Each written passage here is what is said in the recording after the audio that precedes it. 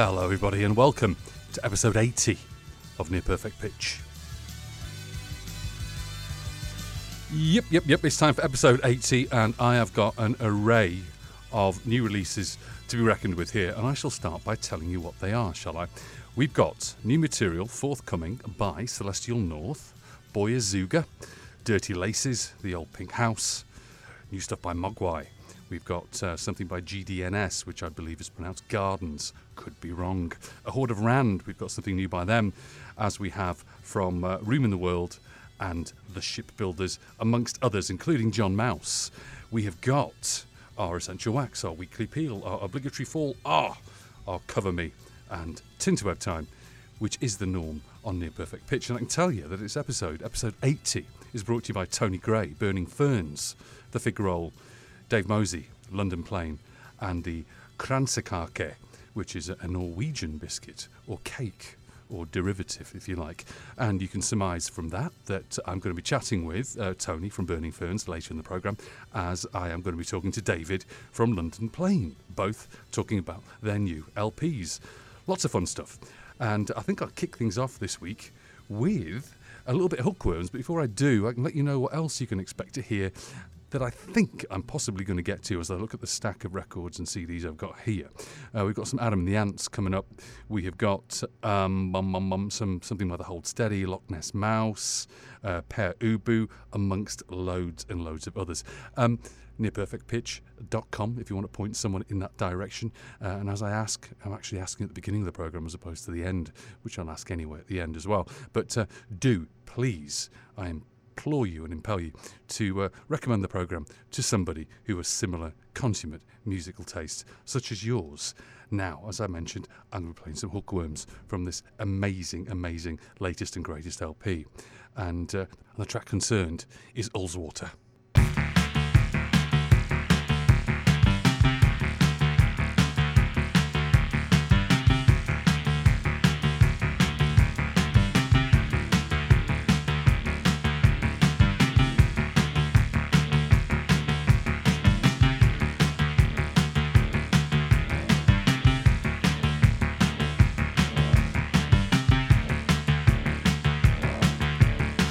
Who's inside of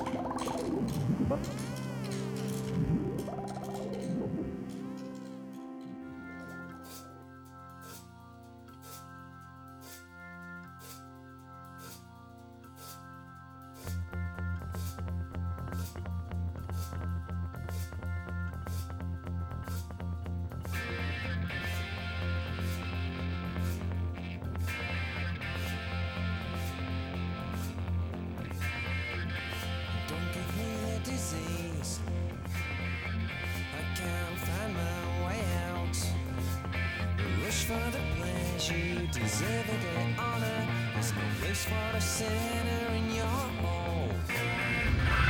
Why me? Why me?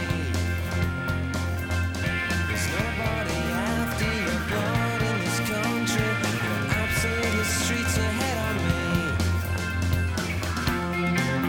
If you happen to die, I will be there. If you happen to believe that in order to remain there, would you do the same on me? Why me? Why me? There's nobody's interest in waiting for no one. With all the friends I've lost, I should have known. If you happen to die, I won't be there. If you happen to leave there in order to remain there, would you do the same on me? Touched by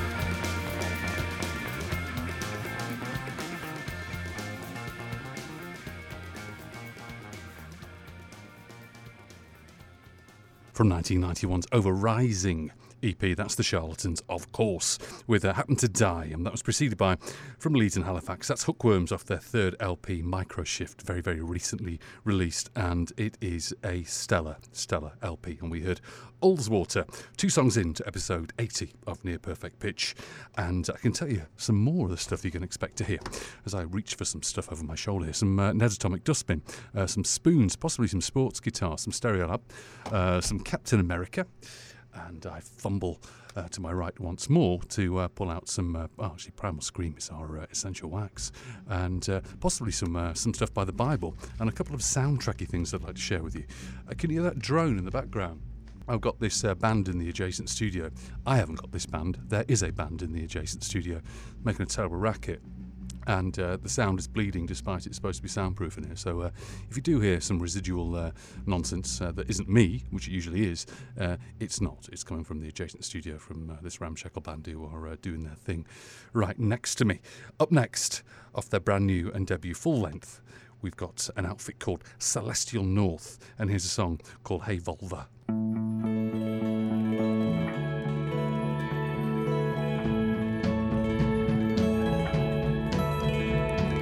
Hey Volva,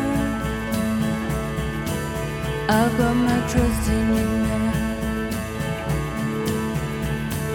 Hey Volva, I've really got my trust in you now. The moment that you need it and it seems so far from the fire, so drum beating in your heart. Hey Volva, I've got my trust in you now.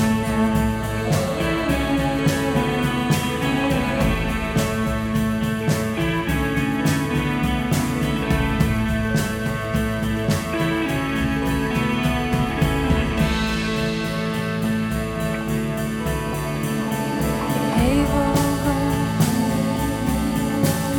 I've got my trust in you now. Hey Volva, I've really got my trust in you now. The moment you foresee it and it feels so right to forgive it and leave in the blackest night. Hey Volva, I've got my trust in you now.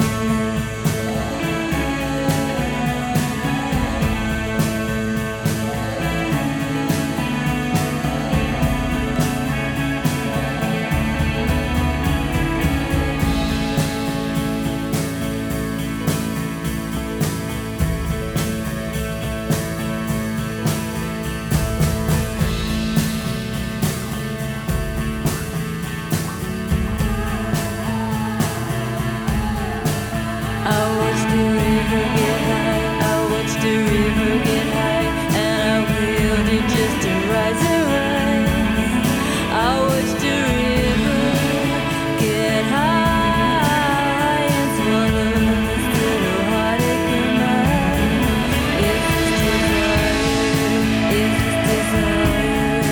Is this desire the force of it?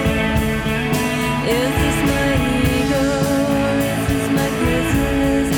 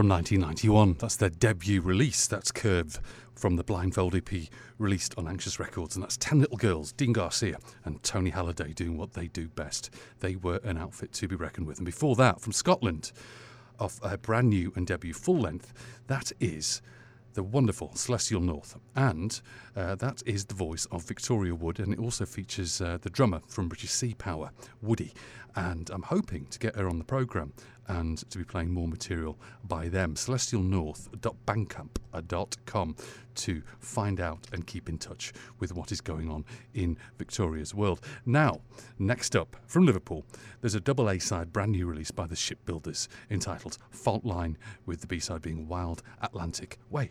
Here's Fault Line.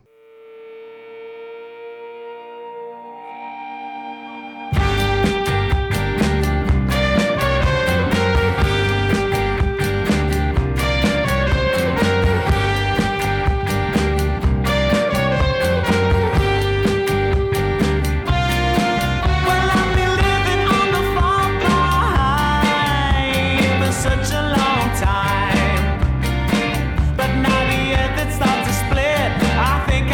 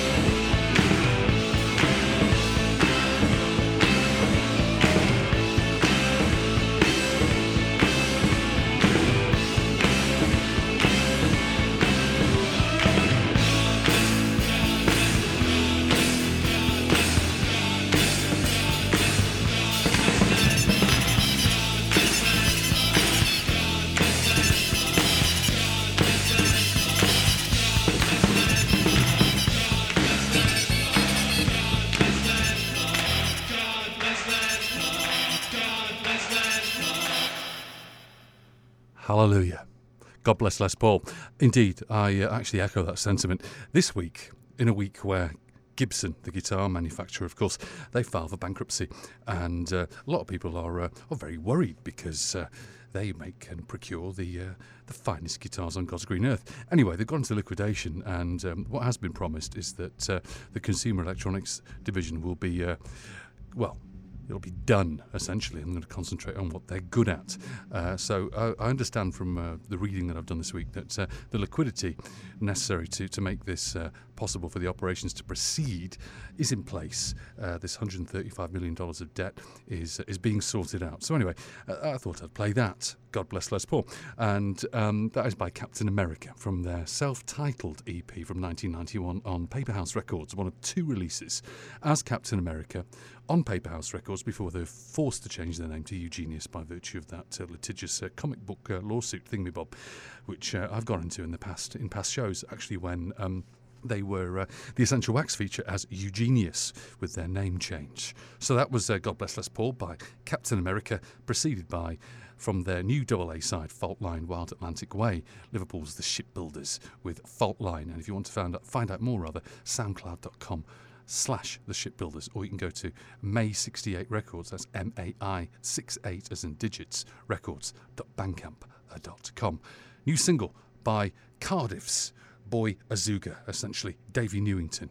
He's good, and here's Jerry.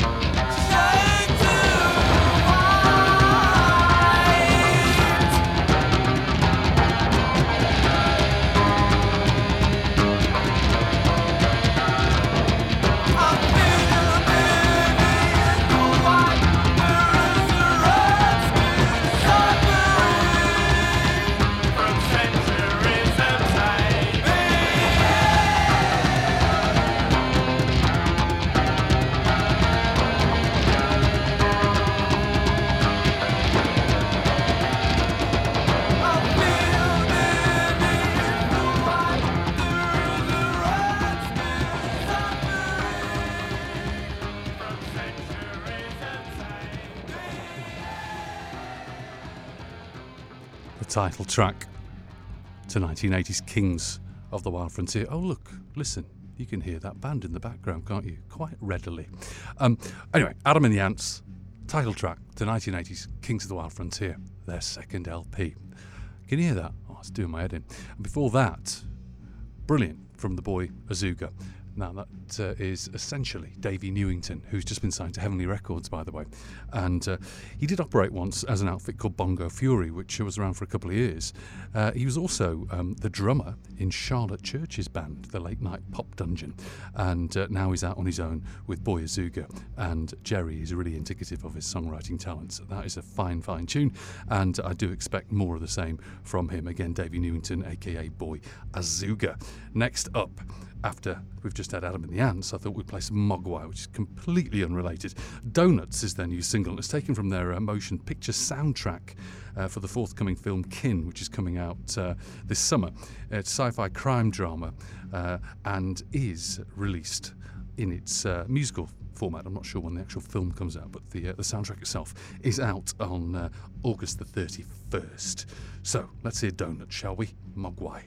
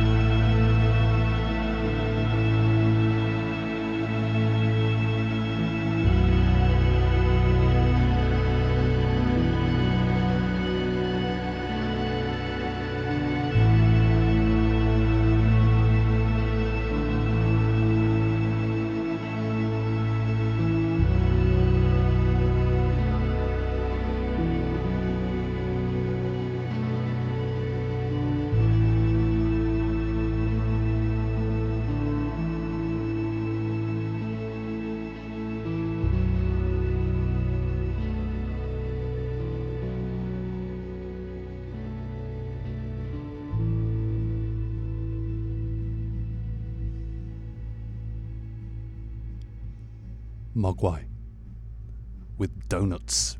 That is from the forthcoming original motion picture soundtrack for the film Kin, a sci-fi crime drama, which is out in the summer, and the soundtrack itself comes out on the 31st of August. So brand new stuff by our chums Mogwai. That was a delightful, all 6 minutes plus of it. Can you hear that band? Honestly, it really is doing my head in. I'm hoping that it's not sort of permeating into your sort of oral soundscape, but it's really doing my head in.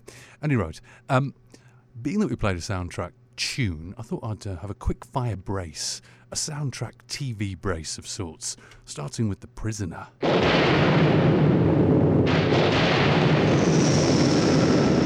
am I? In the village.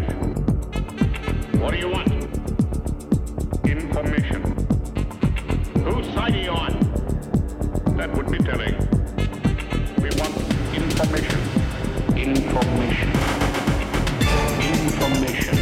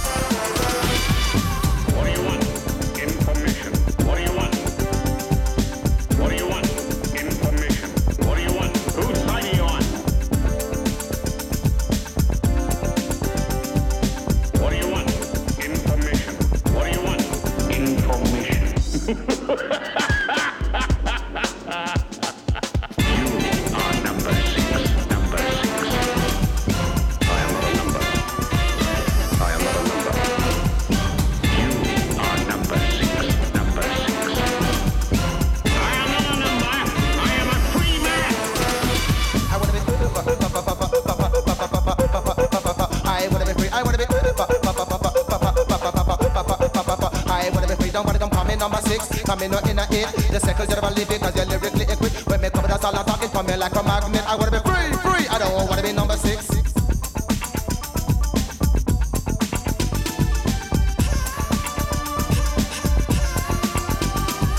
Who are you? The new number 2. Who is number 1? You are number 6. I am not a number. I am a free man.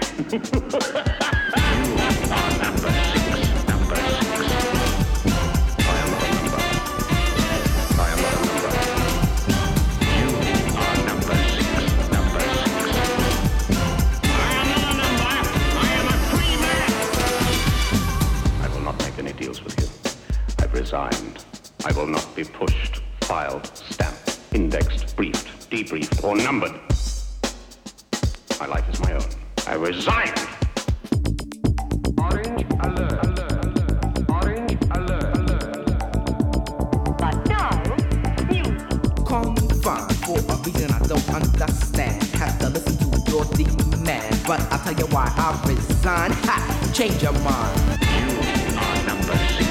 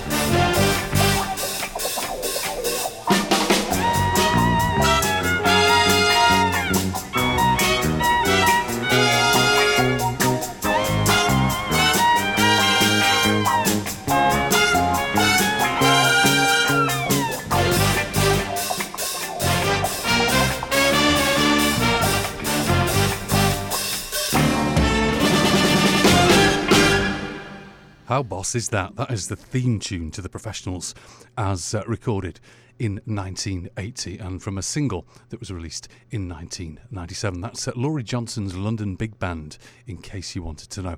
And before that, a Freeman mix of the theme tune to The Prisoner, which was released in 1990 by Fab featuring MC Number 6. That's a nice TV soundtrack. Brace to follow the Mogwai soundtrack tune. Let's keep thematic and let's get on the feature out of the way, shall we? It's Cover Me time. Time for this week's cover version of the week from New York City, Fountains of Wayne, from their 2005 compilation, Out of State Plates. This is the only place you can get this particular track. Have a listen. Oh baby, baby, how was I supposed to know that something wasn't right here? Oh baby, baby, I shouldn't have let you go. And now you're out of sight, yeah. Show me how you want it to be. Tell me, baby, 'cause I need to know. Because my loneliness is killing me. I must confess, I still believe. When I'm not with you, I lose my mind. Give me a sign. Hit me, baby, one more time. Oh, baby, baby, the reason I breathe is you. Girl, you got me blinded. Oh, pretty baby, there's nothing that I wouldn't do. It's not the way I planned it. Show me how you want it to be. Tell me, baby, 'cause I need to know. Because my loneliness is killing me. I must confess, I still believe. When I'm not with you, I lose my mind. Give me a sign. Hit me, baby, one more time. Oh, baby, baby. Oh, baby, baby. Oh, baby, baby, how was I supposed to know?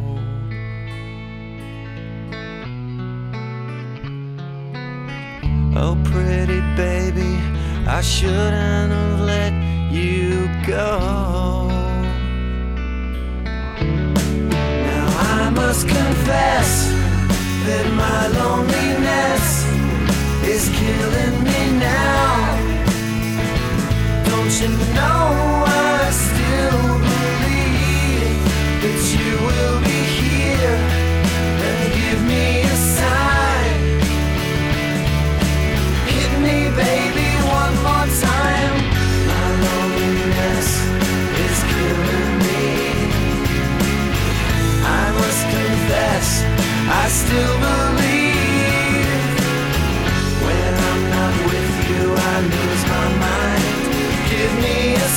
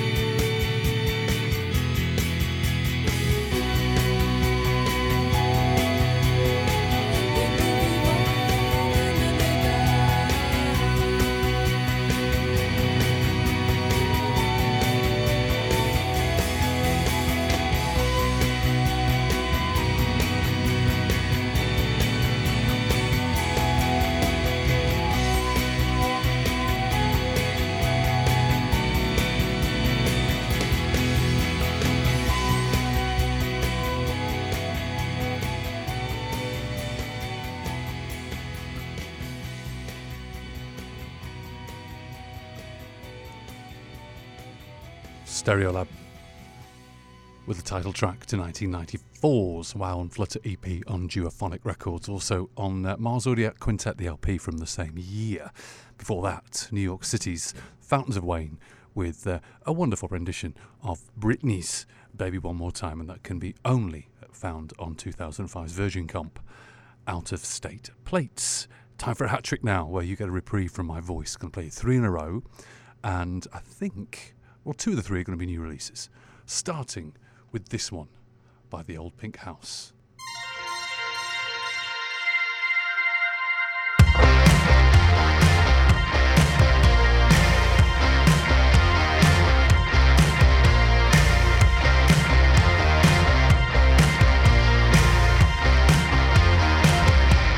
My little paper cut, you just won't heal up. Eyes wide shut, I still taste the blood. 'Cause you said that you would change your number and cut me out. 'Cause you said that you would, and you're bad love and you're my cloud. How did I get so jaded? Talking in circles just to keep her around. I don't know how to save it. You're calling me red, but baby I'm colorblind. 'Cause you said that you would.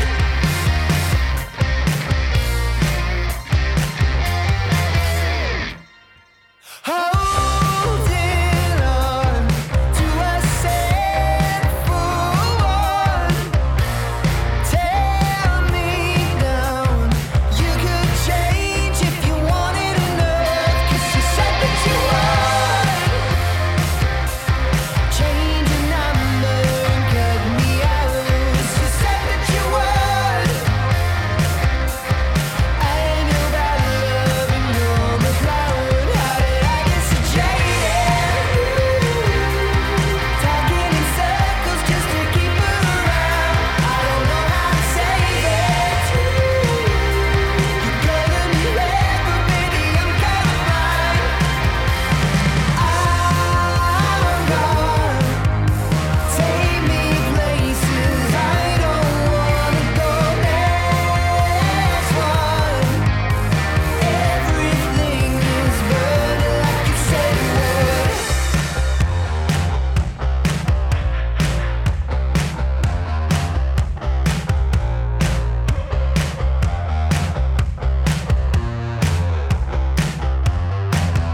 How did I get so jaded? Talking in circles just to keep her around. I don't know how to save it. You're calling me red, but baby I'm colorblind. How did I get so jaded? Talking in circles just to keep her around. I don't know how to save it. You cover me red, but baby I'm colorblind. 'Cause you said that you would.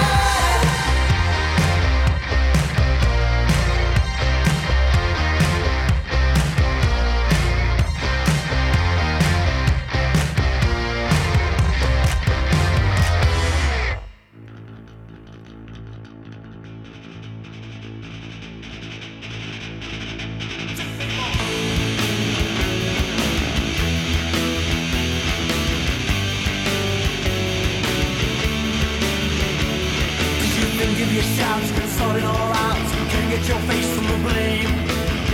You're no wiser, you're no wiser even now. You wish you knew why, you wish you knew why. But you're no wiser, you're no wiser even now. And you wish you knew why.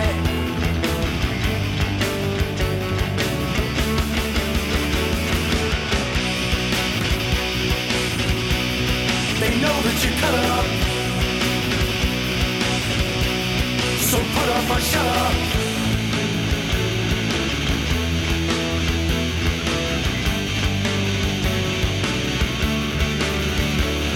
She makes you feel free and that's how it should be. Got all this time on your hands. Yes, you want her, you feel strong. stronger even now. I guess you know why, I guess you know why. Yes, you want her, you feel stronger even now. And I guess you know why. Yes, you want her, you feel stronger even now. They know that you cut up, so put up or shut up. Shut up.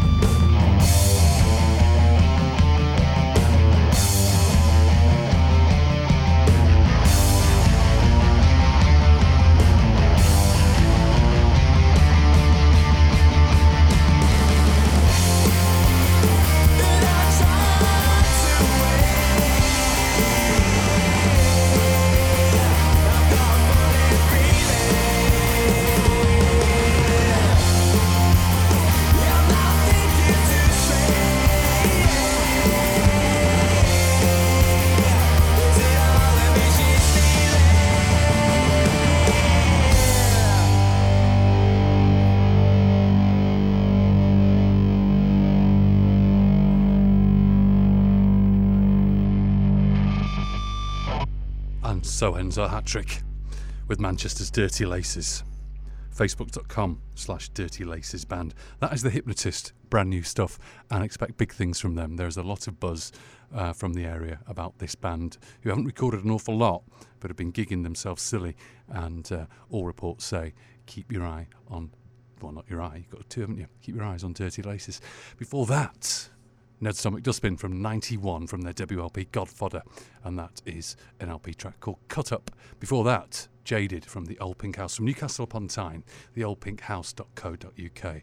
They are a lovely, lovely band, and Jaded is a track very representative of their sound. So if you do like it, again, theoldpinkhouse.co.uk. We are halfway through the musical content, which is rather good. Why don't we start the second half with something by the Loch Ness Mouse?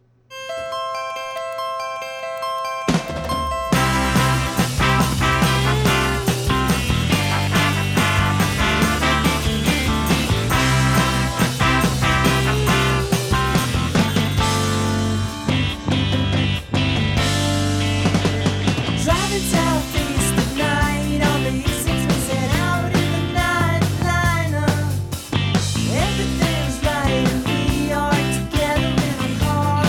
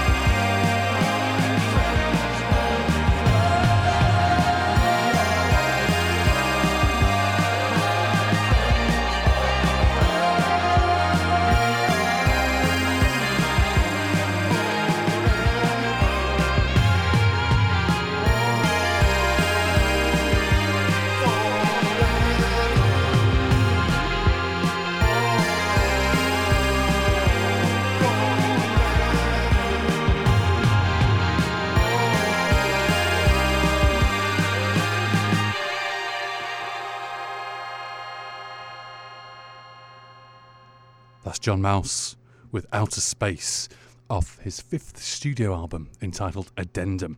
And he's released a load of records in addition to his soundtrack work. He's a very talented chap, and I thought that song really stood out. I got the album last week and I can't stop playing that particular tune. Again, Outer Space by John Mouse. Before that, something else kind of mouse-like, the Loch Ness Mouse, title track to Friends and Fenders, the EP from 2003. Of course, Friends and Fenders. Before that, of course, we had our hat trick. Next, our obligatory fall R track this week is Susan versus Youth Club.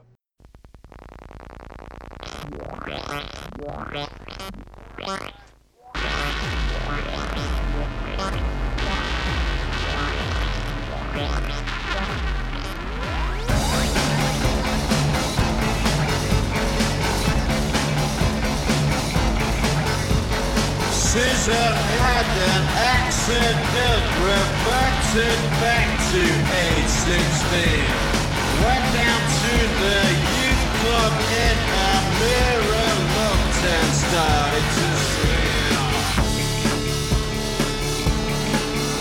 And a similar thing happened to me when I was only age 13. Reflection held a picture of a man of 203.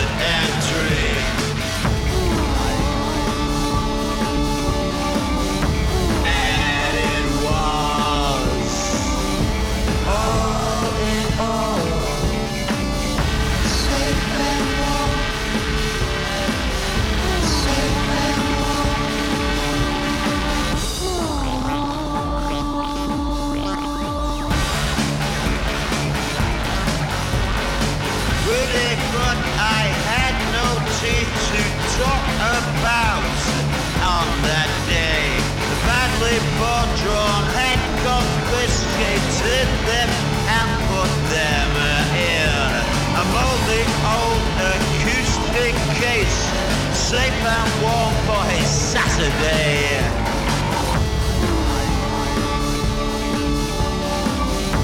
And it was all in all.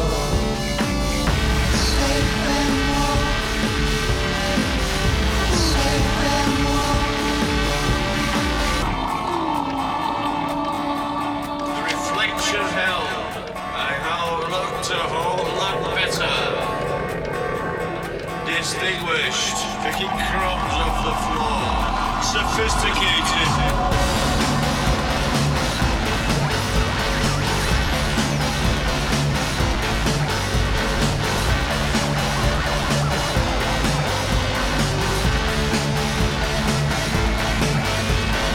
Susan had an accident, reverted back to age 16.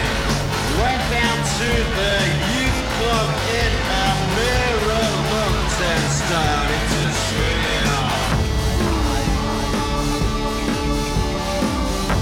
And it was all in all.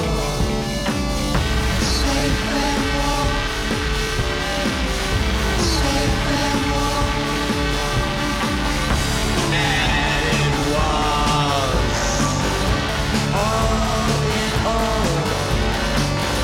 Safe and warm.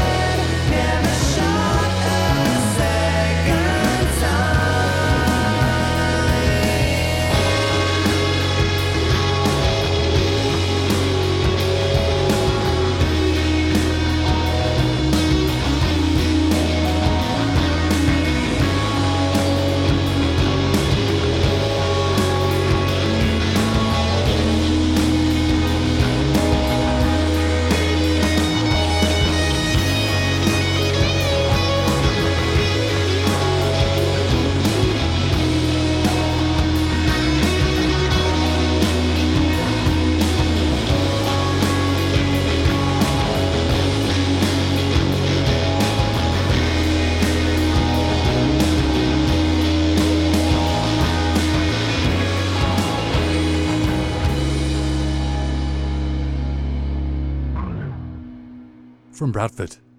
GDNS or Gardens, I'm not quite sure. I'll eventually get to the end of that mystery. Really like Love Gun. Find out more about this band at soundcloud.com/GRDNS band. Before that, it was time for our obligatory full R track, and we went to 2002 for the Susan versus Youth Club single, and that is the title track that we just heard. Next up, we haven't heard any Per Ubu for a long, long time, have we?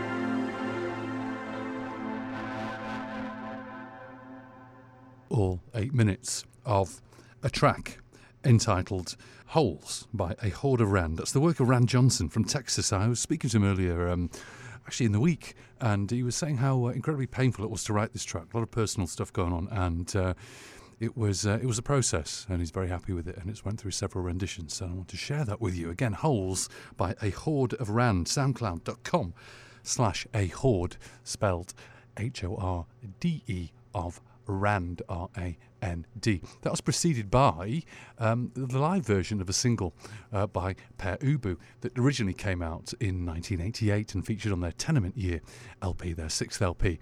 This rendition actually appears on Apocalypse Now, their 3rd live album from 1999, and that is a classic called We Have the Technology. Getting really, really close to the end of the programme. Got to squeak a bunch of things in feature-wise before we get into the 2 interviews, specifically with Tony from Burning Ferns and David from London Plain. You're in for a treat again, two very, very talented gentlemen with lots to say, and they are very interesting indeed, so stay tuned for that is forthcoming. What have I queued up next? Oh yes, it's time for our Peel track, our Essential Peel, our Weekly Peel, our John Peel track of the week. In clouds that sky high, slips to the starlight, rain's tinsel whispers, breeze blows away. I crawl inside me, my eyes to heaven. In clouds that sky high, breeze blows away.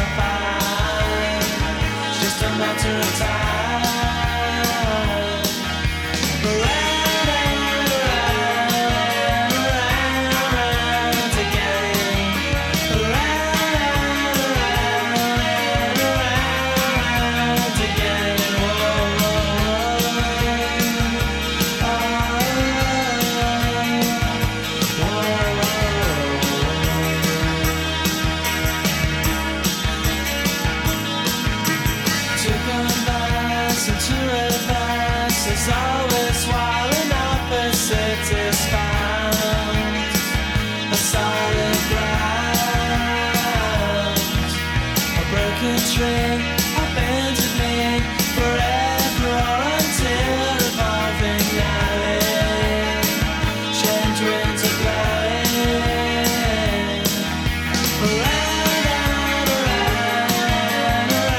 around again, around and around, around again.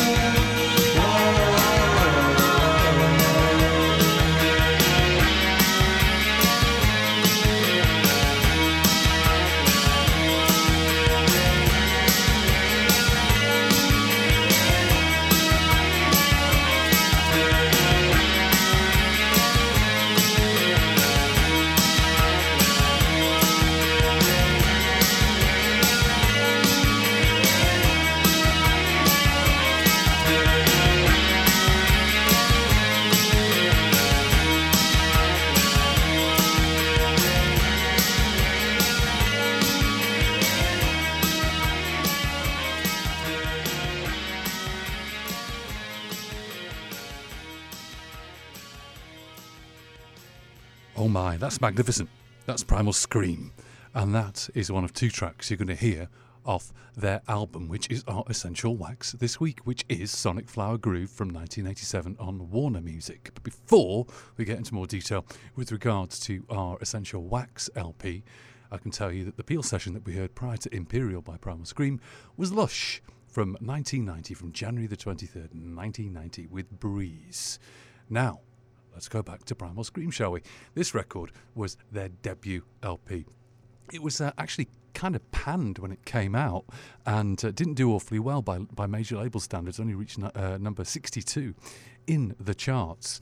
It did spawn two singles, one of which I've just played for you, Imperial, and also Gentle Tuesday. It was produced by Mayo Thompson and Colin Fairley, although Clive Langer did produce the song I just played, Imperial. And after all the bad press and all the grief that they received, it forced a bit of a rethink, whereby Bobby Gillespie, who was originally the drummer for Jesus and Mary Chain, he and Andrew Innes and Robert Throb Young separated themselves and reformed the band, as it were, and they were promptly signed to Creation Records by Alan McGee to release their second album, which was self-titled, which then led to their third record, Screamadelica, and the rest, as they say, is history.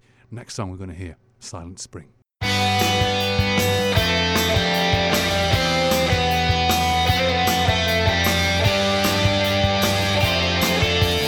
Firebird circles the sky, a flaming fortress haunting prey.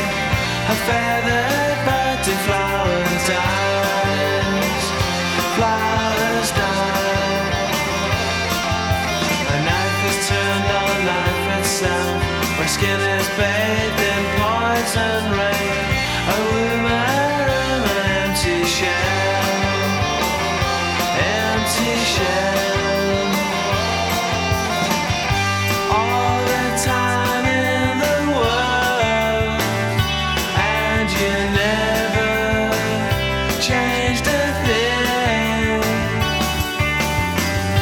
All the time in the world, and you stood back and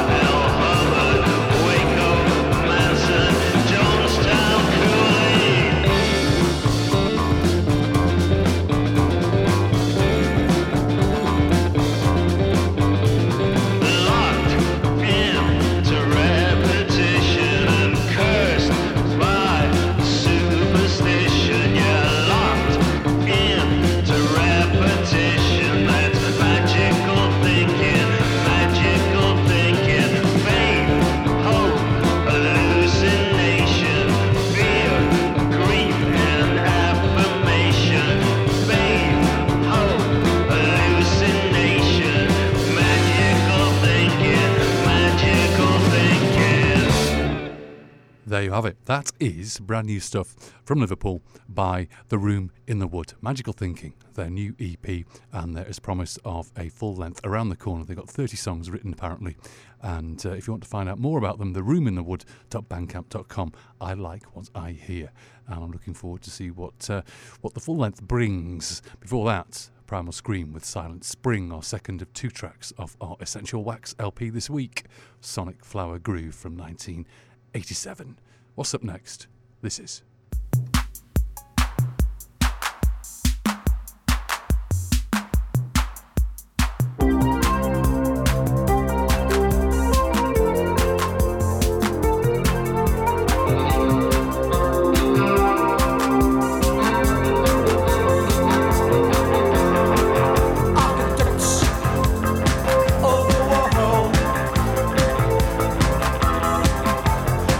Streets and live in your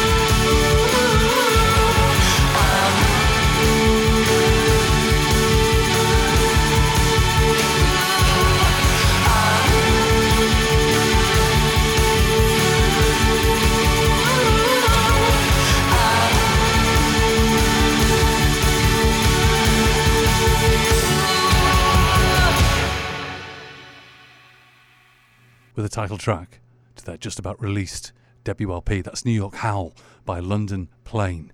Going to be hearing 2 more songs by them, and I'm also going to be chatting with David in the next 5 minutes or so. But before I get more into London Plain, I'll let you know what we heard before. We heard New York Howl. We heard Toronto's The Spoons with their second single from 1982. Yeah, and it features on their debut LP, Arias and Symphonies. That was Nova Heart, and that is an absolute diamond of a track that did little outside Canada.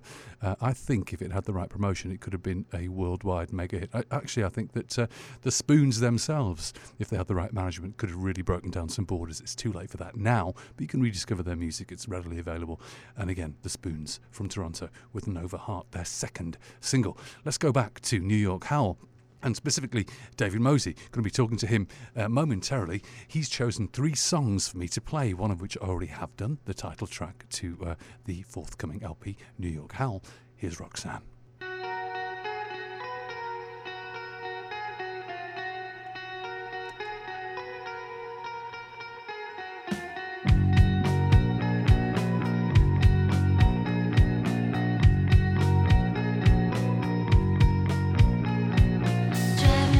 Chelsea, what's left up here to see? Maybe we should turn it around. Just drop it like you want to. Tell me your apartment's haunted. Can you fix it? Can you help me? But Roxanne, not Roxanne. But Roxanne.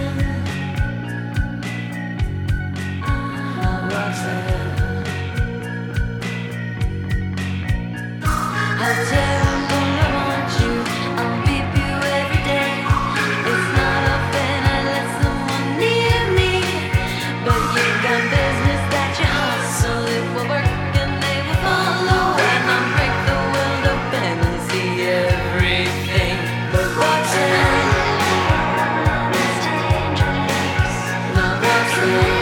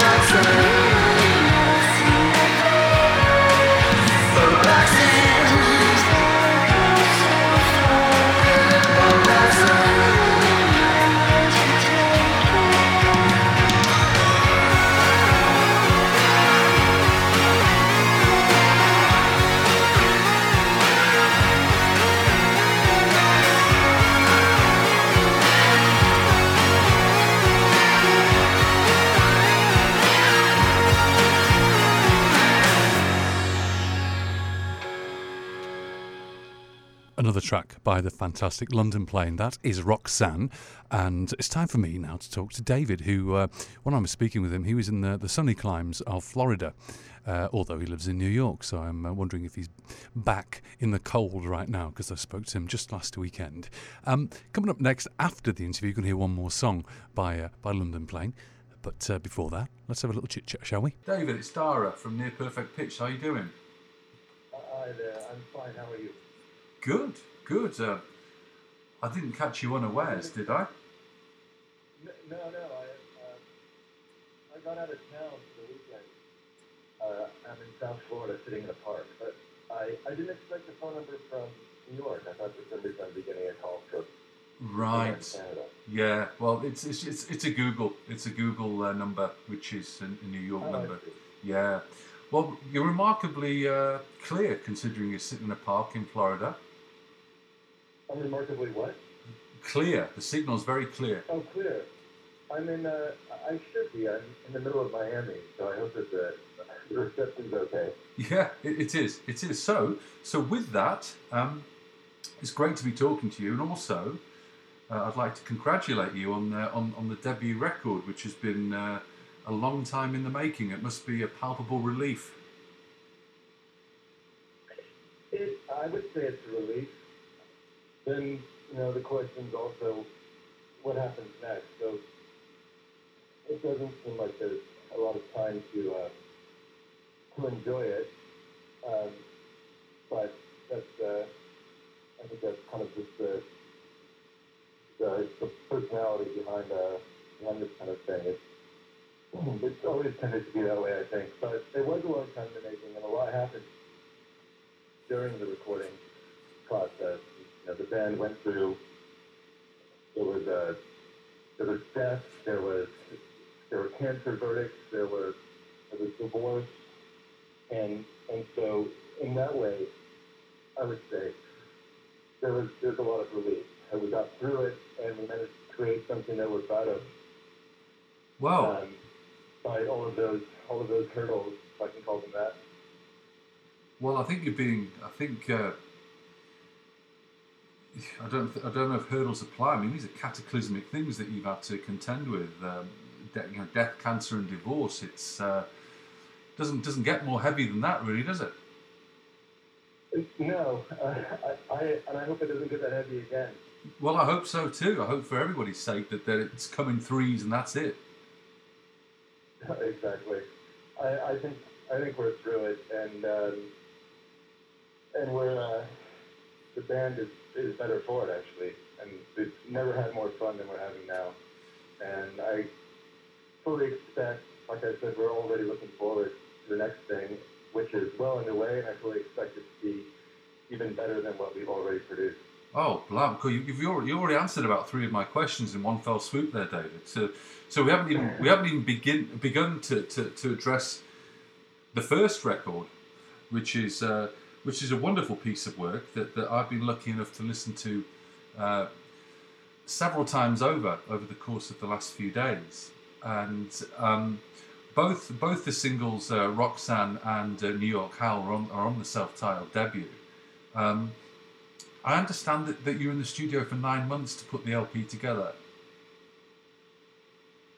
That sounds about right. I would say that mixing itself took another 4 or 5. Wow. Okay. And like I said, because of some of the obstacles, we tended to record and write, for that matter, in spurts. Right. So, but I actually think the album's better for it. I don't find it to be too terribly disjointed. And I think despite that we were in and out, depending on what was going on in our personal lives, but we still managed to create something that seemed holistic and. Well, it seems cohesive. So it seems very cohesive, and I'm not just saying that just to satiate you. It does seem like a complete body of work, and I mean, to you, obviously being as subjective as it could possibly get, and experientially, being put through the ringer the last year or so. You're obviously going to have a different slant on things, but to the uninitiated, i.e., the listener like me, it's a complete body of work. So you managed to succeed in that department despite all these challenges. I think there's probably a better word out there to describe the horrendous amount of hurdles that you've had chucked in front of you. But can you draw breath now, look at this, and it seems to me that you've already been creating and have an awful lot more written for a sophomoric release. Is that fair to say that you've got something pretty well written for something to follow this? Absolutely, but at the same time, the songs are more being written by the band as a whole. Okay. Whereas the last one, the songs tended to come from long hours, alone late at night, that kind of thing in the bedroom, which is absolutely a cliche. And I'm not sure that that's the best way to write a song, but at least the skeletons of the song stemmed from that kind of thing, Yeah. The bedroom. Yeah, a guitar on your lap with a bottle of wine. Yeah. But now they're all coming from from what we're calling, with tongue firmly in cheek, we're calling Tequila 20. At the beginning of every rehearsal, we shoot a bunch of tequila, and then we proceed to see what comes from it, and then settle down and get into the rehearsal, and it's a bit more formal after that. But a lot of good stuff has come from these little jams, and I think that the songs have never written this way. I don't think any of us have, and we have the drummer and the bassist are both classically trained, so there's really no reason why they shouldn't be, the air traffic controllers, so to speak. They're calling the shots. They're fabulous musicians, and there's no reason why I should be writing the songs without. That's very big of you to say that. It really is. It sounds like a wonderful dynamic with the second record. Although 4-track in a bedroom, as you say, is very cliche, but there's nothing wrong with that either. But I would imagine it's just a part of the evolution of the dynamic of the six of you. Yeah, there's been you can imagine a lot of trust has been formed and camaraderie through the recording of the last album, and so I think for this reason is why I expect the new batch of songs to be more, perhaps more emotional, and that there are several of us putting our input, our emotional input into the way that the songs sound. Right. Could you tell us a little bit? Because I found this fascinating. It's something I didn't know until I dug a little bit deeper. But I didn't realise that the first album and its genesis was largely, not largely, but in part influenced by Joe McGinty. And those who don't know who Joe McGinty is, Joe's of the Psychedelic Furs. And I understand that you met him at a Lou Reed tribute gig, and that's how the relationship started for the first LP. Well, I met Cece, the lead singer, backstage right after Lou Reed died. Yeah. Joe had formed a tribute for him. It was only a week or two after he died, and she and I were both singing. And about that time, the idea for the album was kind of forming in my mind, but I had an idea that I didn't want to do the singing myself. That there would be more flexibility in the songwriting if there were a young woman singing the song. Mm. And I heard her sing, and I thought she would be perfect for it. But Joe and I met years ago. I think it was Thanksgiving, actually. We were both on our own and in a bar in Williamsburg, and I think there might have been only 5 or 6 people in this bar, and we happened to be sitting next to each other, and just started talking about music, and I remember feeling a little bit bitter. I was in a new city all alone, and was sitting in a bar drinking beer as opposed to being at a Thanksgiving dinner. Yeah, no turkey. That must be... Oh, what a drag. And I don't know if maybe Joe was going the same way, but I was complaining about the music that was coming over the jukebox, and I expressed to him that I was going to take my money out and go to the jukebox and fill it full of Roxy Music and Psychedelic Furs. Oh, there you go. And he said, of course, well, I was in Psychedelic Furs, and we became quick friends. Well, yeah, that's not the kind of thing that happens every day. He's also been in a litany of other outfits, including, he's even worked with the Ramones and Kevin Ayers and Nada Surf. I mean, the chap has been around, so that must have been a huge boon for you. Yeah, he is a well-known downtown. He's one of the last downtown singers, perhaps. Yeah. Yes, he's played with everybody, and for me, Joe is one of those guys where if he would never leave New York, but if he ever left New York, then it might be okay for me to leave New York. New York is it's really represented by the people that are there, and if those few very important people who are emblems of the city are no longer there, then perhaps I don't much care to be there. Wow, so you need permission based upon his absence to actually leave New York. Sometimes it feels. I think it probably feels that way more in the winter time, and I feel like leaving anyway. Oh crikey, you and me both. I mean, we both live in the east, and when it is February and it's miserable and cold, yeah, you're thinking of elsewhere. Most likely where you are right now, Miami. That sounds always sounds good in February, doesn't it? Now you exactly. You work with Danny Taylor, and Danny Taylor is pretty good at his craft, I'd have to say. Now, in working with Danny, will you be retaining his services for the next record, or have you got designs on something else?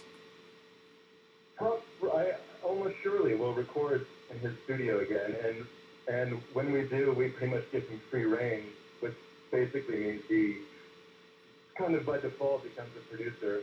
But Yeah. We've been working together for years. The first band I ever played in New York, Danny was playing drums. That band was called Padre Pio, after the Italian priest with the stigmata. Yeah. And and so yeah, we've been working together more or less ever since. And I know that he's building a new studio now, and so I hope that London Plane is one of the first bands to get to use it. Brilliant. No, it's a great collaboration. I'm so happy that you've got that dynamic, and you've certainly got some influential and talented friends in the right places, I'd have to say. I've been very lucky, yes. Well, I wasn't suggesting for a second that it was luck. It's just people gravitate to other people by virtue of some incongruous energy that we know little about. So, luck's only a part of it. But on the first record, Jennifer Fraser was on the record. You had Mackenzie Stubbart on the record. You got Brian Grew, even Christopher Widholm's on the record. For the second release, have you got any sort of guest participants? I believe that it'll be the same crew. It'll be Christopher. He's already lended lots of books. A lot of the songs are kind of built around. At least the new songs are built around his guitar part. Right. Well, maybe something a little less sophisticated than we want comes out of a jam, but his guitar part is always sophisticated, and so we go back and we see if we can match him. Right. I feel like that's often the way it goes. But no, it'll be the same kind of core six with Danny in the studio, I think, and perhaps we'll even get Joe McGinty to pop in and play some keys. That'd be outstanding. Now, in terms of you're obviously taking some time. Well, you might not be. You might be there on business. But you're in Miami right now. When it comes to taking this on the road, what have you got planned for the foreseeable spring and summer? Well, with the album coming out in, I think it's about 3 weeks. Yeah. What we're doing now is looking for opportunities to get it heard by more people. Yes. In the meantime, we're planning more shows in New York, but we would like to take it on the road. It's a debut, so we're kind of starting from ground zero, and so the idea is that we're hoping to reach a wider audience somehow, and we're investigating opportunities therein. I think for now, telling all of our friends and asking them to tell their friends. There's a bit of a PR push in the States, and we're hoping that exposure through playing shows will be helpful. Yeah. And hopefully we can double our audience for the next album. I would certainly hope so, because I want to share this obviously with my listenership, and I'm really looking forward to doing so. I wanted to also ask you, because it's very complex, lyrically, the record, I love, as much as I love the arrangements, I'm impelled as a bit of an OCD lyric individual, whereby the worst case scenario for me was pre-internet, when you heard a song and the lyrics weren't in the liner notes, and you'd forever be in ignorance. It was almost like a cruel torture. Not so with your lyrics, mainly because A, they're comprehensible, and if they weren't, I'd be able to find them anyway. But could we just touch upon, because of the audience being uninitiated, the importance of and who is Francis? Yeah. I know it's a vague question. A few years ago, I was walking in the Lower East Side, and I stumbled upon or came upon a suitcase. Normally, I don't pay them any mind for many reasons, but this one, I decided to kind of tip it over and pick it open to see what might be inside. And there was a book. And I started thumbing through it, and it became pretty clear right away that it was written by a young woman and that it was written some time ago. And I think I just put it under my arm and ran away as if I found a treasure of some sort. And I guess her diary, which is what it amounted to, was very familiar to me. I had not been in the city very long, and I think when you move to New York with no money and no friends, I think you probably have, no matter who you are, you have a similar experience. And I guess that it felt easier to write about her experience than my own. And also for this reason, it seemed to make sense to replace myself with Cici on lead vocals to tell the story.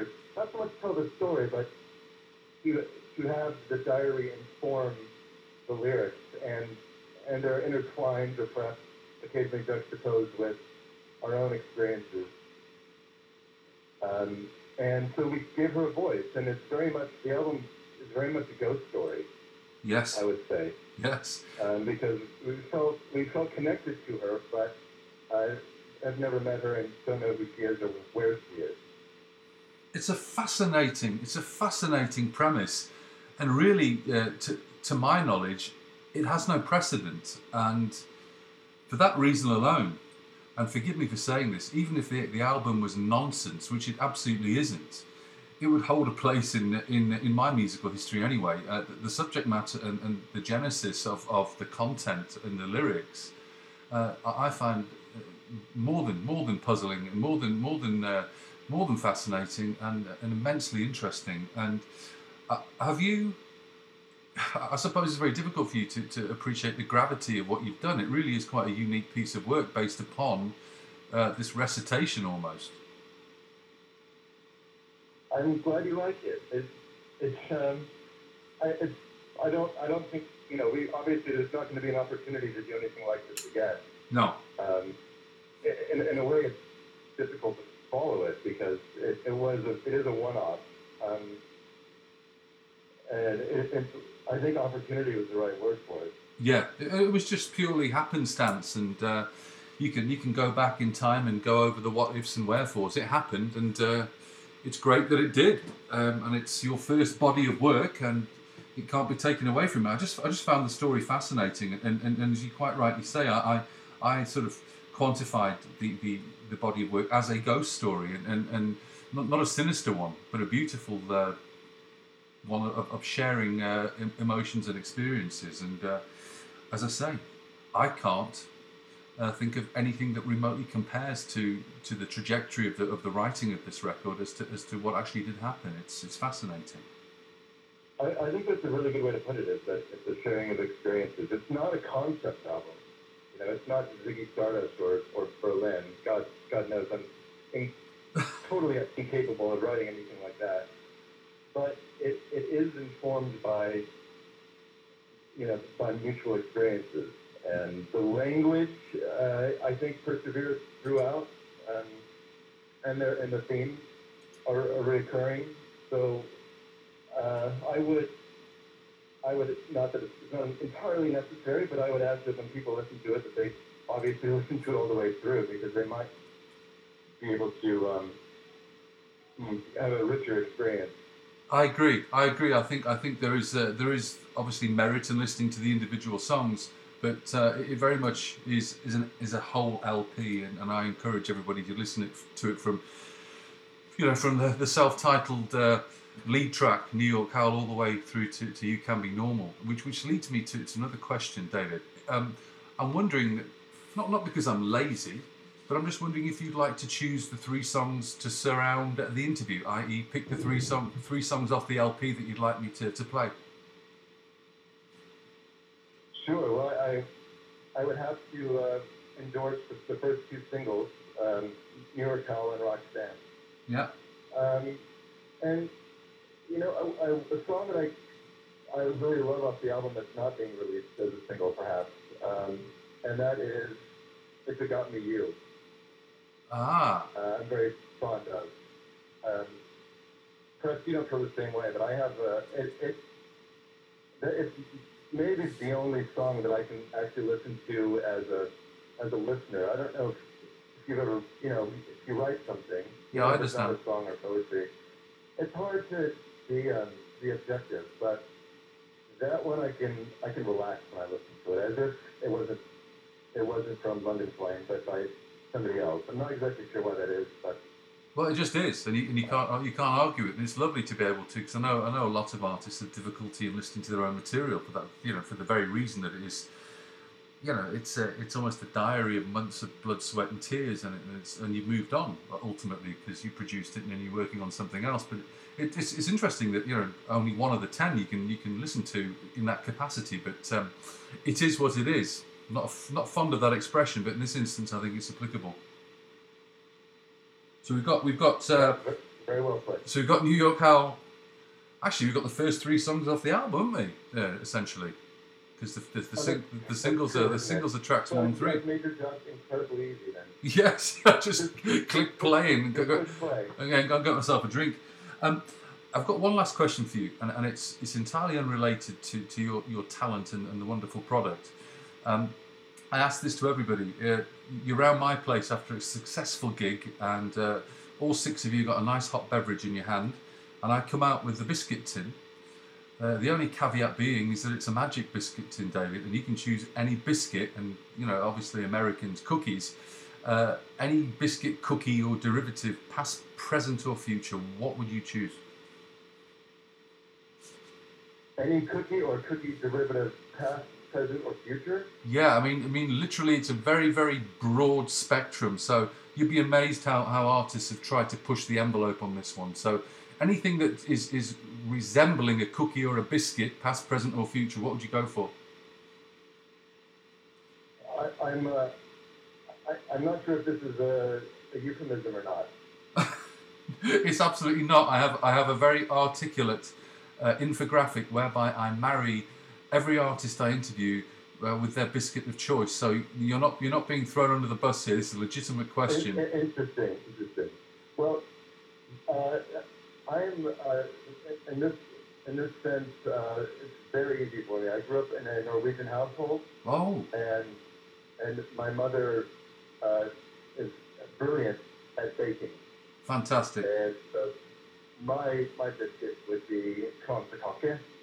Okay, you're going to have to email me that. I hope you don't have to spell it. Well, I'm going to have to, and I'm going to also have to find an image because I don't muck around with my infographic. It's beautiful and articulate. So I'm going to have to rely upon you to try and at least email me the spelling so I can source this wonderful biscuit. You'll know more than you need to know about kransekake. Okay, I'll tell you everything. Please do. Please keep me well informed, and I will in turn reciprocate with you as the latest addition on the Magic Biscuit Tin infographic, which is a little side project that seems to have gained a stupid amount of momentum, and it's a little bit of fun as well. So thank you for playing along, because it's as I say, it's got its own little life, and it's a fun little feature. But in the meantime, enjoy Miami and enjoy the warm weather, because I'm sure that it's not as warm in New York as it is in Miami at the moment. No, I know that it's at least tomorrow it's going to be rainy and miserable. So I'll take a hop in the ocean for you. Okay, please do. I'll have a tropical cocktail. Yeah, have a mojito for me. I'd be very grateful. And I'll be in touch. I'll be in touch in the next few days with all the details of the upload. But in the meantime, thanks so much. It's been a pleasure talking to you, and let's hope that we can double, triple, quadruple the audience for this record. It's a brilliant piece of work. Thanks for sharing. Nice talking with you too. All the best. Talk soon. Take care. Bye. Bye. Well, that's David throwing a real spanner in the works when it comes to my biscuit infographic. I had to go and source down this biscuit that I'm going to remind myself what it's called, actually. I don't want to make a fool of myself more than usual. Kransenkake, whatever that means. Kransencake, Norwegian cake, which does qualify just marginally as a biscuit. Let them get away with it. Anyway, what a wonderful chat. Great band. One more song to listen to that appears on the latest and greatest, their debut record, New York Hell. Here's a song that he also chose, If It Got Me You.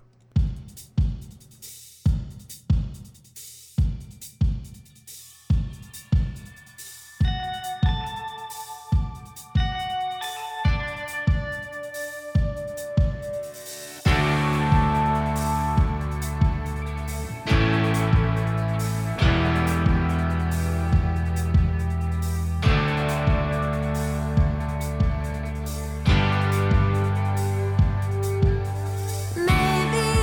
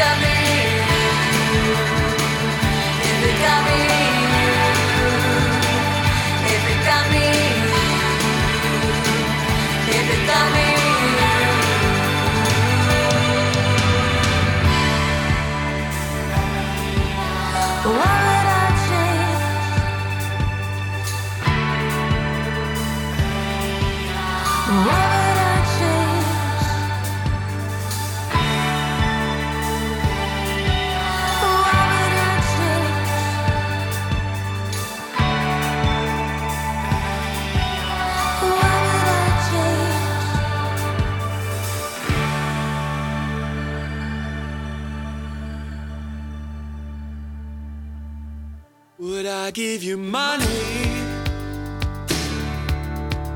I don't know. Freest things in life are best answer. Put me to the test now.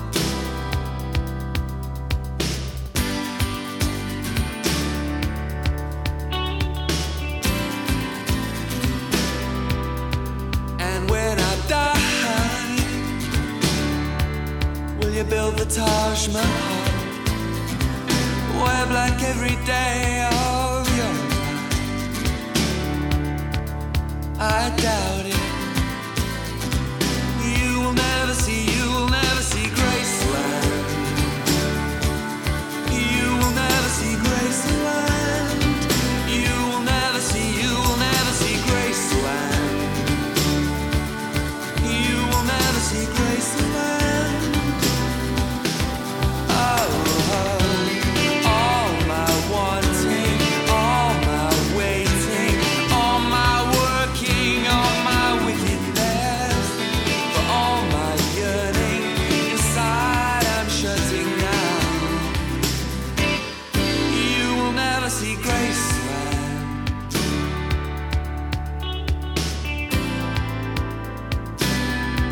So what am I doing without you? Love at second sight would see me through.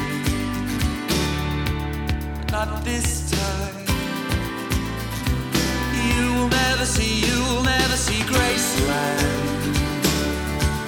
You will never see Graceland. You will never see Graceland.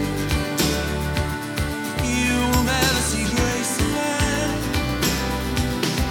Oh, all my wanting, all my waiting, all my working, all my wickedness, for all my yearning, all my yearning, all my yearning. You will never see Graceland. You will never see Graceland. You will never see Graceland. You will never see Graceland. Oh,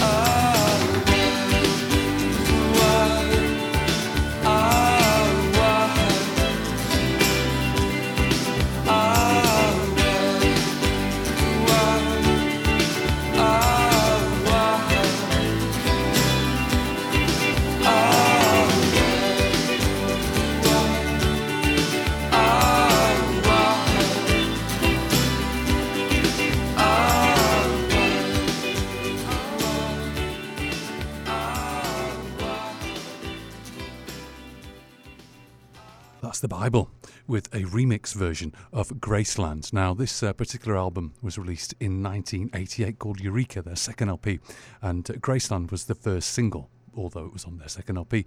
Prime mover Boo Hewerdine featured in the band, as did one of Kirsty MacColl's brothers, Neil MacColl. Also, Callum used to be in the band, Callum MacColl, but is no longer. Kirsty's third brother, Hamish, was not involved at all. This particular remix version appears on the reissue of the LP concerned Eureka by Cherry Red in 2012. And again, that was the Graceland remix by The Bible from 1988, originally 2012 in terms of its remix release. It's time now for this little feature.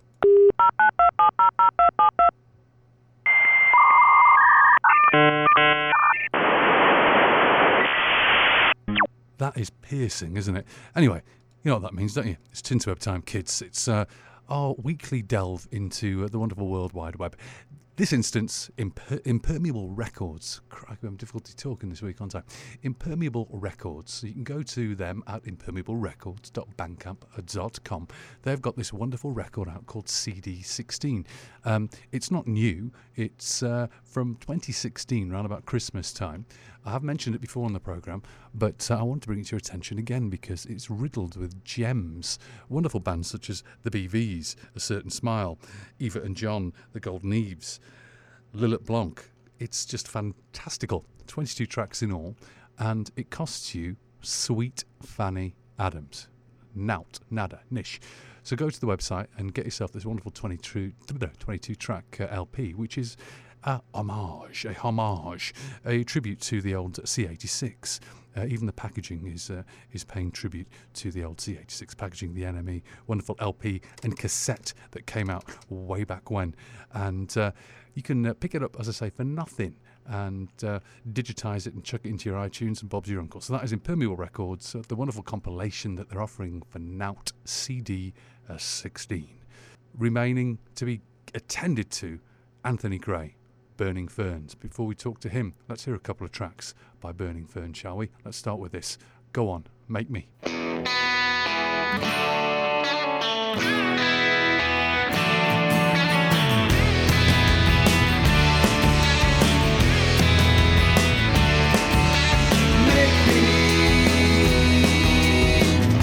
Swim too deep into the sea. I see waves so cold and green won't break me. So why don't you make me fill an hourglass with sand and count each grain by hand, so I understand what an hour is.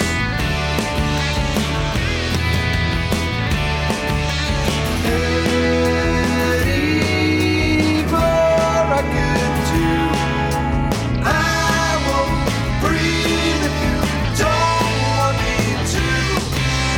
Pick this back up for me. Oh, 53.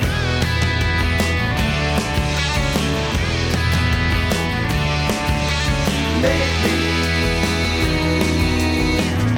scale a cliff facing the night by only candlelight. That's alright. Yeah, I'll be alright. Where's that brush that I lose? I use my hands, now I'm down on my knees. These 100 courses I serve are all I deserve.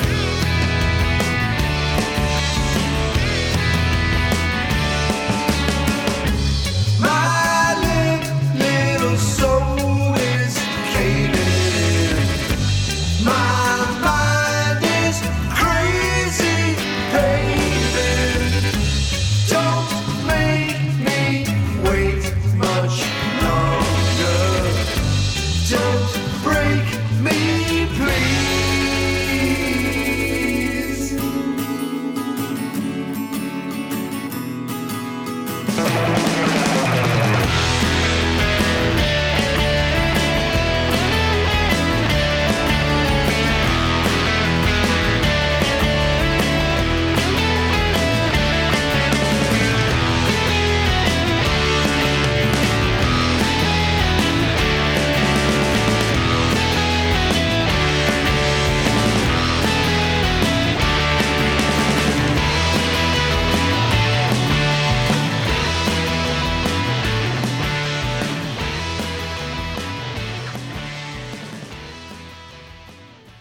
Burning Ferns, track as chosen by Anthony himself, and that is a song that you've just heard entitled Go On, Make Me, and that's off Public Mono, their second and brand new record. Their first album was released in 2013 entitled Seesaw Scene. The URLs that you need to be aware of are www.countrymile.org, the label that they're on, facebook.com/Burning Ferns, and you can go to SoundCloud and just keyword them in there because they've got a numeric URL here which you will not be able to put to memory. So let's hear one more song before we get into the interview, and in this case another song as procured, chosen by Tony himself, Made of the Sun.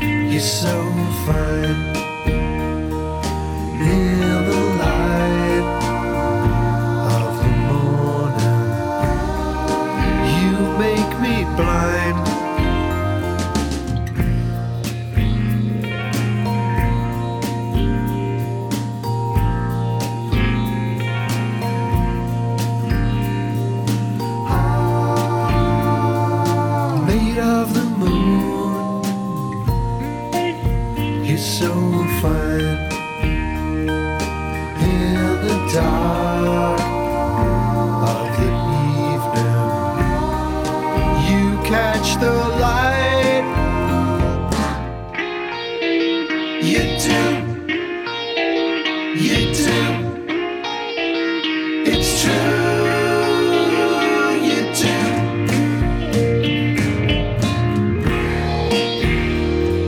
You'll never set it on me.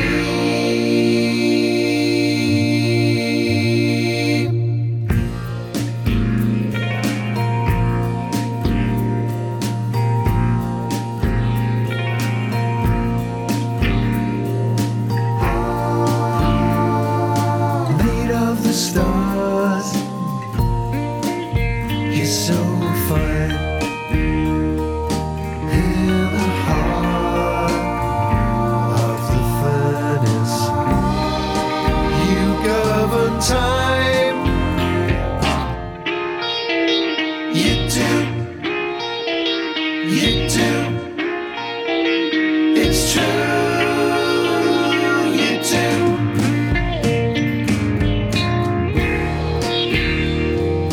You'll never set it on me.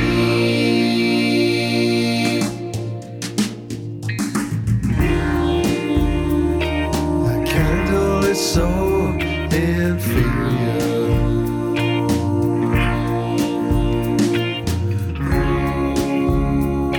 A match should come nowhere near.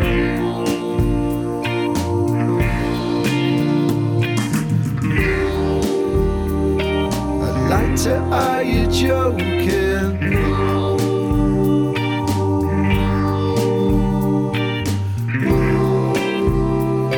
Well, somebody is in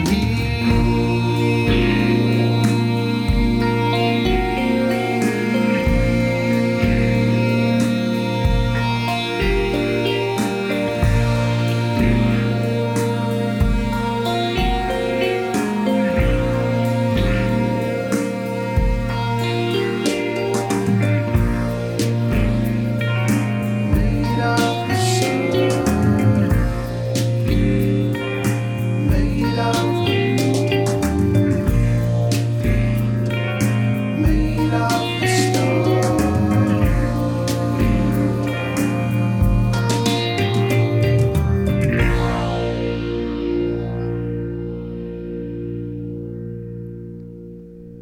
Track 2 by Newport's finest, Burning Ferns, Made of the Sun. Now over to me and a chat I had very recently with Anthony Gray, and he's going to tell you all there is to know about Burning Ferns. Back soon. How are things with you? Very good, thanks. Yes, excellent. Well, you must be very happy because you're getting an awful lot of very, very positive buzz, especially the last 2 or 3 weeks. It's been very busy for you. Yeah, it's been fantastic. Really wonderful seeing such positive, responses coming back to the album. It's great, when you put that amount of effort in, and you can feel the love from people. It's fantastic. Yeah, That's what it's about. it's palpable. I mean, as someone who's followed your career, it's lovely to see you getting the recognition that you so deserve, and it's not just from the record buying public; it's from fairly prominent DJs and shows who are finally appreciating that this is quite a body of work. And how do you feel with regards to the greater whole, the sense of accomplishment with Public Mono versus Seesaw Scene? I feel really quite proud of it, to be honest. I think it is a step up, We definitely thought outside of the box with Public Mono a lot more, and we used our experience from Seesaw Scene to, just create something that we knew was going to be better on quite a few levels, Yeah, I understand that. I mean, that's, of course, everything that you said there has no disrespect for Seesaw Scene, but, it's a debut record, and of course, as artists, you want to progress and learn and evolve, and this record wouldn't have happened without Seesaw Scene, obviously. Absolutely correct. You got to bear in mind that we we record this stuff ourselves in our own studio. Yes. So it's, you know, you're learning while you're recording. You know, and absolutely, I don't want to detract from Seesaw Scene as an accomplishment, because our debut album, we were all really, really pleased with how that came out as well. Yes. But you realise so much, you know, you realise so much from that experience. And it's stuff you want to take away and apply to the next experience, you know. Absolutely, and that's a great sentiment to have, because it's a perpetual learning process. I mean, at the end of the day, it doesn't matter how prominent you are, how successful you are, if you're not learning in the studio and learning on a daily basis when it comes to songwriting and music, there's something wrong with you, because it's impossible to get a tangible grip on everything. But with this record, Public Mono, it really belts it out. And I know that you must be sick to death with Ardent Records and Big Star references and Teenage Fan Club references, but in terms of what I would deem the perfect pop song formula, with these wonderful harmonies, 3-part harmonies, middle eights, and God forbid you've even got Hammond organ in there as well.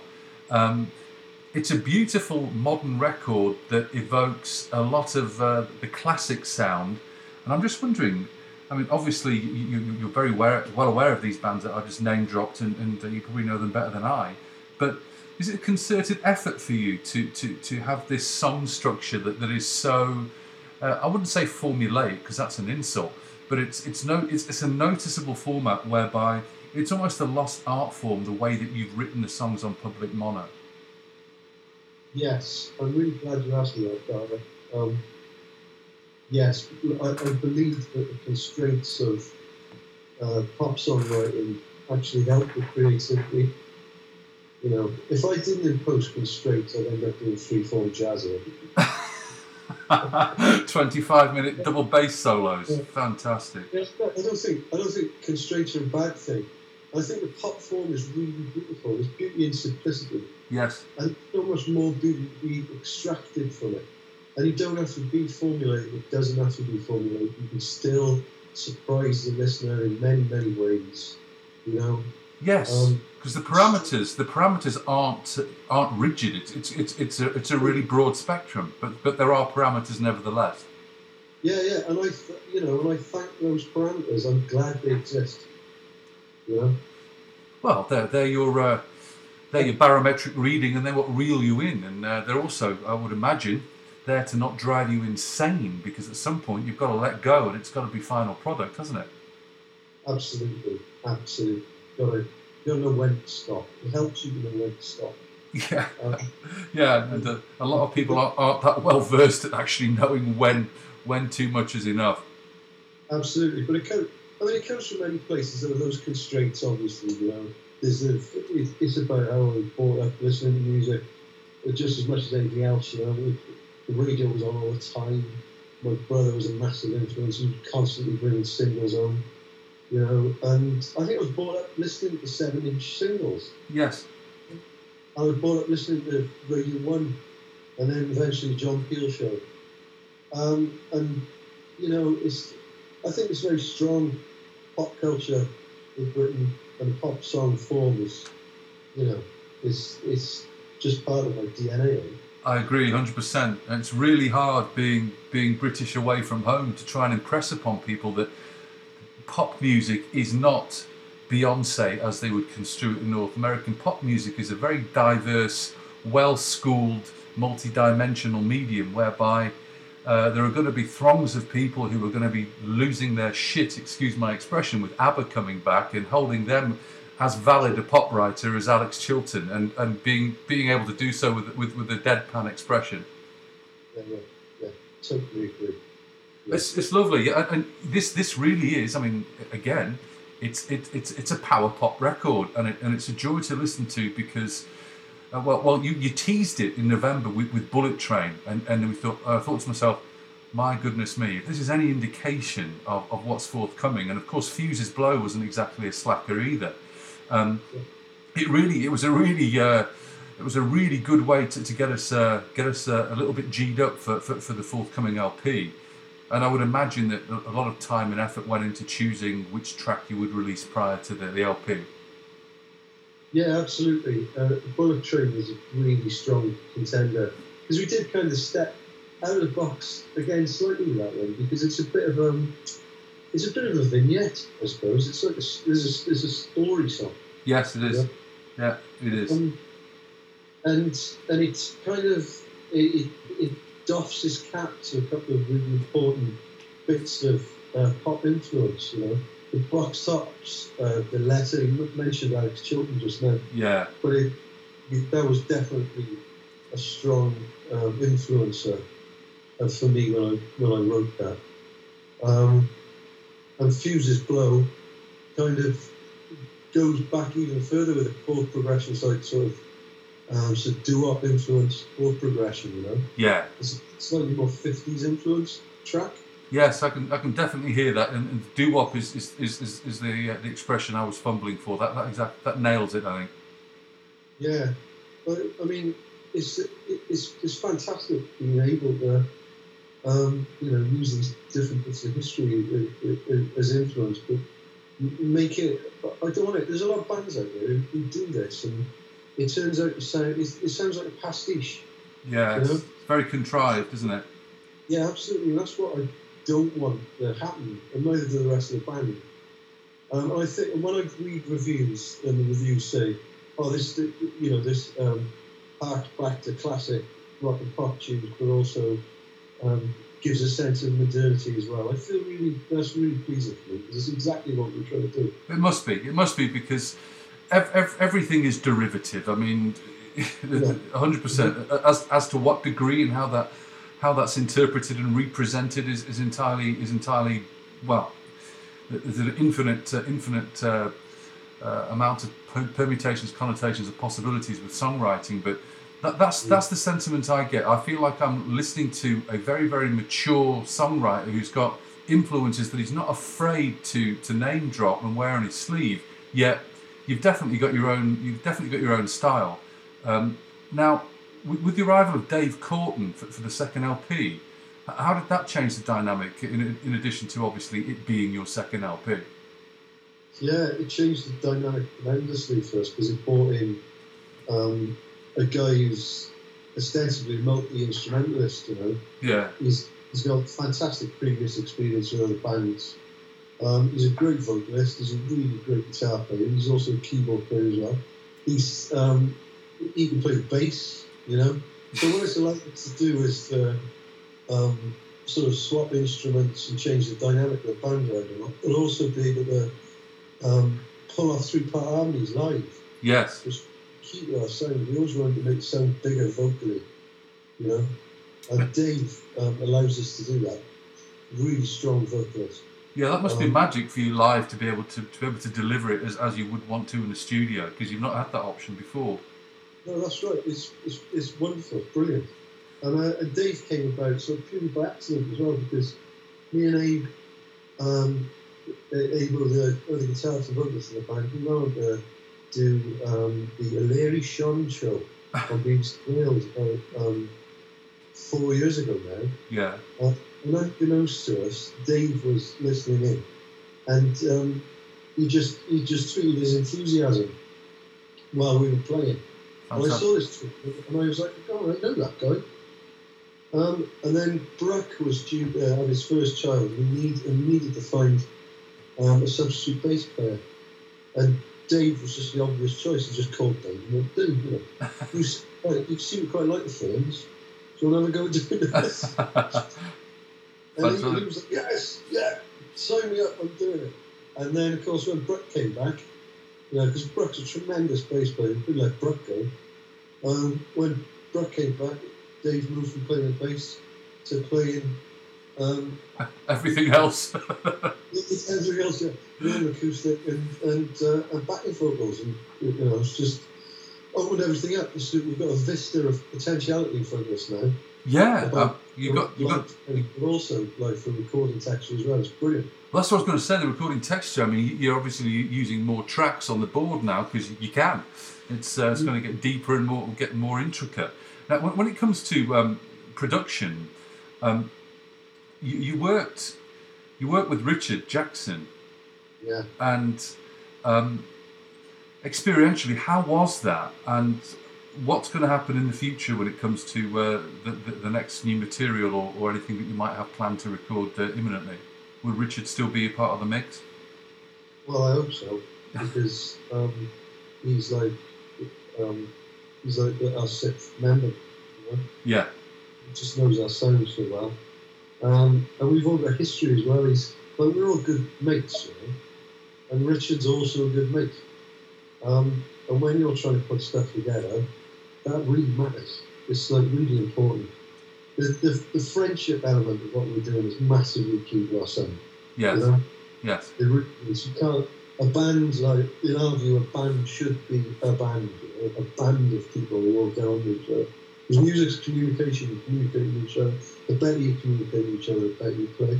And the same goes with production. If you can communicate with somebody on a level with no bullshit involved, sorry, that's what. Oh no, you can swear to your heart's content, though. No worries. You know, it makes the whole process more fluid, more natural. There's no political crap going in the way. Yes. And you can do what you want to do, you know. Well, I've said this to many bands who've been lucky enough to be friendly, you know, amongst themselves, but very importantly, be able to align themselves with either a producer or a series of producers who just get them. That in itself is the holy grail for a lot of bands, to be able to find that conduit for their sound. But once you do find it, you've got to cling to it, because it is the realization of all your hard work at the end of the day. Yeah, absolutely. That's exactly right. So, you know, I'd like to keep that situation going, if possible, because, yeah, like I say, he's another member of the band. Great, and with that, I know that it's only been 5 minutes, but is there another single to support the record around the corner, or are you just going to concentrate on promoting the LP proper? At the moment, we're concentrating on promoting the LP. We did a live BBC Radio Wales session the other day. Yeah. Which was fantastic, you know. Janice Long was like I listened to it. It was brilliant. Yeah. So that was great. That was a really great experience. We really enjoyed doing that. So we're going to carry on doing that, and just writing more new stuff, and enjoying watching how that unfolds in the studio like the other stuff has, you know. Great. Because that's already started to happen. So wonderful. So you've got. I mean, you're a writer, of course, but do you write and have a lot of things in reserve? Like, have you got some kind of repository and scribblings whereby you've got the formative beginnings of new works at your disposal? Yeah, all in various forms. Random sentences dotted around the place, believe it or not. I believe. And also very short, sort of sound like music memos of riffs and chord progressions, and you know, I kind of jam them together, and sometimes they turn into something really good. But sometimes I'm very conscious of the fact that sometimes they don't, you know, and it's knowing when they don't really. That's the trick, isn't it? Knowing when it's not worth even continuing with. Well, yeah, absolutely. You've got to know when it's not worthy of what you're trying to do, you know. I hope I've pulled that off so far. I want to continue doing so. I think you've got a talent for recognising what's worth pursuing and what's worth dropping. That's for sure. I was going to talk more about the live aspect, because you talked about obviously being able to address 3-part harmonies, and with Dave in the band, it's a much more different live experience for you. You've toured with some pretty cool people, you know, Dreaming Spires, John Langford, and one of my faves, Martin Carr. Are you? Well, first of all, was it like touring with Martin? Because I've just followed his career, and he's just one of those people who I've got an immense amount of respect for. Well, yeah, well, you know, Martin Carr's a British pop studio, isn't he? Yeah. You know. Say no more. He's a total legend. So, the one great thing for me was the one night we turned up and he was sound checking, and he had this Gibson guitar, fantastic vintage Gibson, and he was doing the soundtrack. He plugged it in, and the socket went, and the guitar stopped working. And he asked to borrow my guitar. So it was like, yeah, of course you borrow my guitar. And it was fantastic watching him do stuff with my guitar. Yeah, that must have been kind of surreal watching someone who you respect and who you bought their records, playing your acts. Fantastic. Yeah, totally. And at the end of the gig, he very playfully pretended to smash it up against the keyboard. That's some Scouse wit for you there, I think. Yeah, he came off stage straight to me with the guitar. I went, "Oh, look, I'm sorry about that, sorry." That's fine. That sounds about right. Yeah. What about the next few months? Because I'm looking out the window now. You'd be excused for thinking it wasn't spring, but spring and summer's forthcoming. So is festival season, and so is fun and frivolity. Have you got a lot of live stuff planned for the next few months? Yeah, we're doing a one-day festival in Cardiff on July the 8th. Is it? I think it's and I think it's called Please Mind Your Head. And that's had some fantastic people on the bill in the past. That's in Club Eva Bach. Okay. That's going to be really good. We're just hoping for some more slots, really. Yeah. There's word of potentially of a festival happening in Winchester, but that's to be confirmed. And also potentially a date in North Wales with Adam Walton's band. Okay. That'd be really nice if that came off as well. Have you looked into the Salford Music Festival at all? No, I haven't. You should. You maybe should, because Ed Blaney, who used to be in a Fall, he puts it on every year, and he's just starting to announce lineups for this year. And I know that they're looking for acts, and it's gaining a lot of momentum in Salford. It's a really good festival. Okay. That might be something to look into. I think you'd fit in like a glove. That's the point I'm trying to make. Fantastic. I'll look into that. Yeah. Thanks, Good. No worries. Now, there's going to be more shows coming. I hope to goodness that you're going to get some more support from from domestic DJs who will find out about you through hook or by crook. When it comes to promotion, is it something that you're largely doing yourselves, or have you got an external company to help you with PR? Everything we do is pretty much DIY. Yeah. Everything.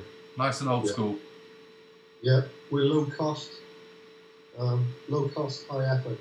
Well, you've also got a very, very loyal social media following, and it's nice to follow the threads and the chains and the banter, especially with the new record that's gaining a lot of what I'd probably call organic momentum. It's not getting these crazy sort of falsified spikes. It's gaining a nice steady trajectory of growth, and I think that that's pretty good going, considering it's only been out since the 30th of March. You've gained a lot of momentum in 4 weeks. Yeah, it does feel like that, doesn't it? Yeah, the first indicator of that was we got a review through, and it was just wonderful. It was like an essay. That started the ball rolling. We've had a string of really fantastic reviews, and every review you get, a few more people pick up on it. Yeah. You're right. It does feel quite organic. It feels like a lot of the people who are responding on Twitter are just genuine music fans. Yes. Yeah, that's the sentiment I get. There's a lot of people I'm talking to, whenever I utter or post something about you, they either know implicitly who you are, or they're really, really happy to have been introduced to you because they get it. Yeah, that's it. Yeah, it's wonderful. You can just tell what they're talking about. It's fantastic. Yeah. I'm just so happy for you, because it's just one of those things where there are genres of music and there are bands per se who are deemed unfashionable, and the music industry is so fickle that if you can gain any kind of momentum just by doing it old school and engaging people and treating people with respect, i.e., not putting out 50 singles, not duping your audience.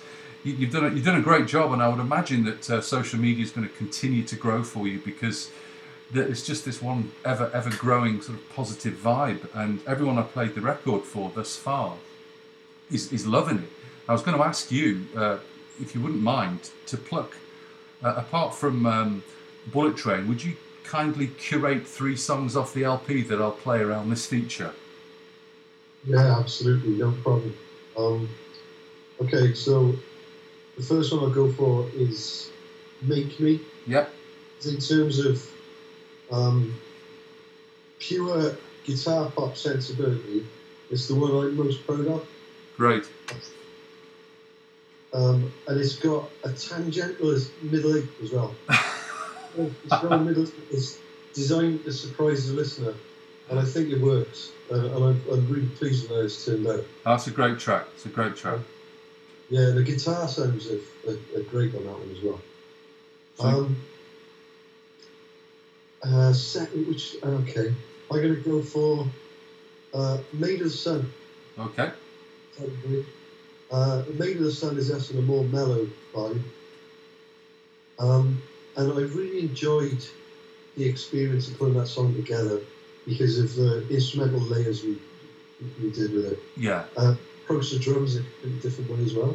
So we got brushes happening on the kit, and we cracked out the vibes as well. We got some stuff going on, and some Fender Rhodes as well. It was great. It was a great experience doing that record, and again, it turned out to be better than we ever imagined it would be.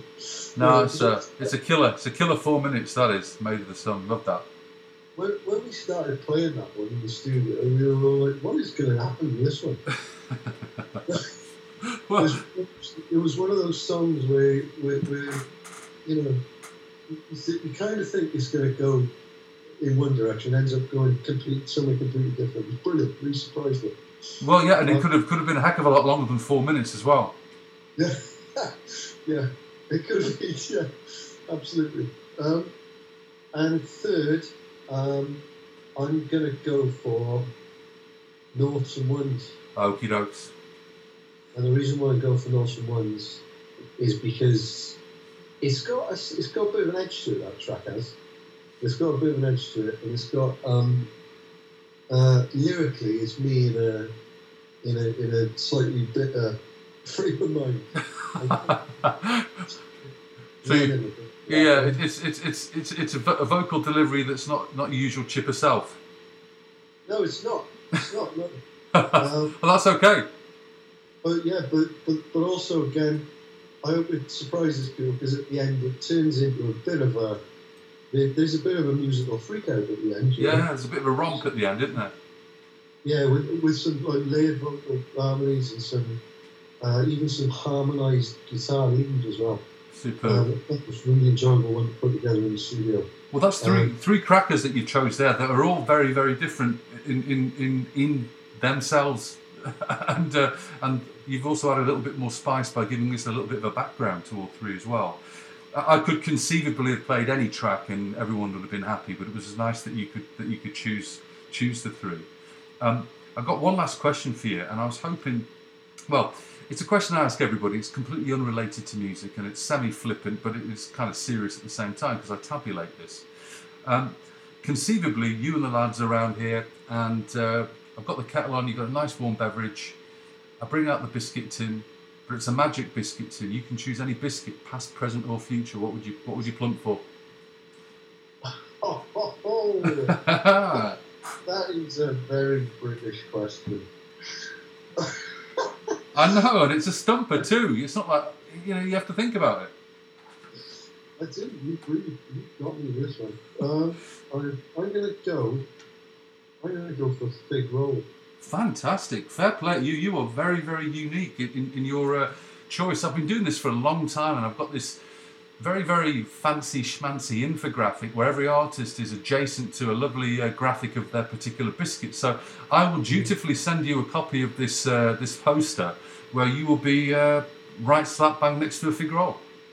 Thanks so much. I think it's important with biscuits that It is. you've got to consider your bowel with your sugar intake. So, yeah, you've got sugar intake and roughage. I think you've hit the nail on the head there. Fantastic. That's a very, very adult choice, Tony, that is. The fig roll. It's the best of both worlds. It is. And you can dip it as well without there being some consistency issues. Exactly. There's many layers to it. Brilliant. Well, it's been an absolute pleasure talking with you, and I'm just so happy that this album is just gaining speed day after day, and I'll play my part in hopefully showcasing it to some more people. And I wish you nothing but success, and maybe we could catch up in a few months to see how things have been. Well, that'd be brilliant, Darth. Thanks very much for your support. Oh, it's an absolute pleasure, and I'll be in touch with all the details in the next few days. Wonderful. Thanks very much. Cheers. Take care. Cheers now. Bye. Succinctly wrapped with a bow on top. Thanks very much, Anthony. You now know all the intricacies of Burning Ferns. You need to buy the record now, don't you? Played some in the past, played you 3 tracks today. We'll continue to play their music. Go in and source it. Reminder, countrymile.org, facebook.com/Burning Ferns, and go to SoundCloud as well to sample their wares before you buy. So, one more song as chosen by Anthony himself. Last song by the wonderful Burning Ferns for this week before I wrap up the programme. Noughts and Ones. Notes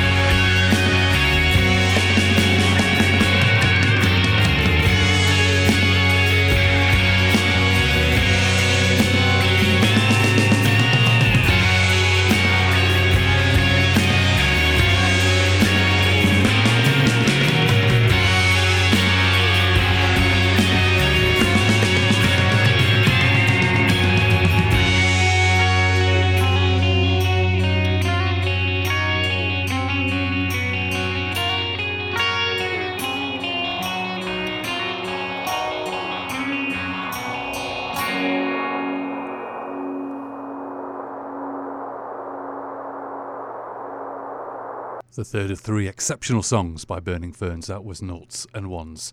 All three tracks I played are featured on their second and latest and brand spanking new LP, Public Mono. Get yourselves a copy, and as a reminder, countrymile.org is where you can get yourselves all the material by Burning Ferns. Now, it's time for me to say goodbye. That's it for episode 80.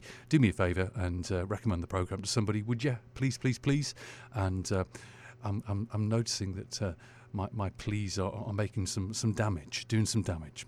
They are instrumental in me receiving more and more email on a weekly basis, getting lots of demos and lots of banter from people around the world, which is very, very pleasing, which means that I'm doing this not for nothing. I'm doing it for good reason. So thanks for listening. It is another wrap. Back next week. Ta-ra.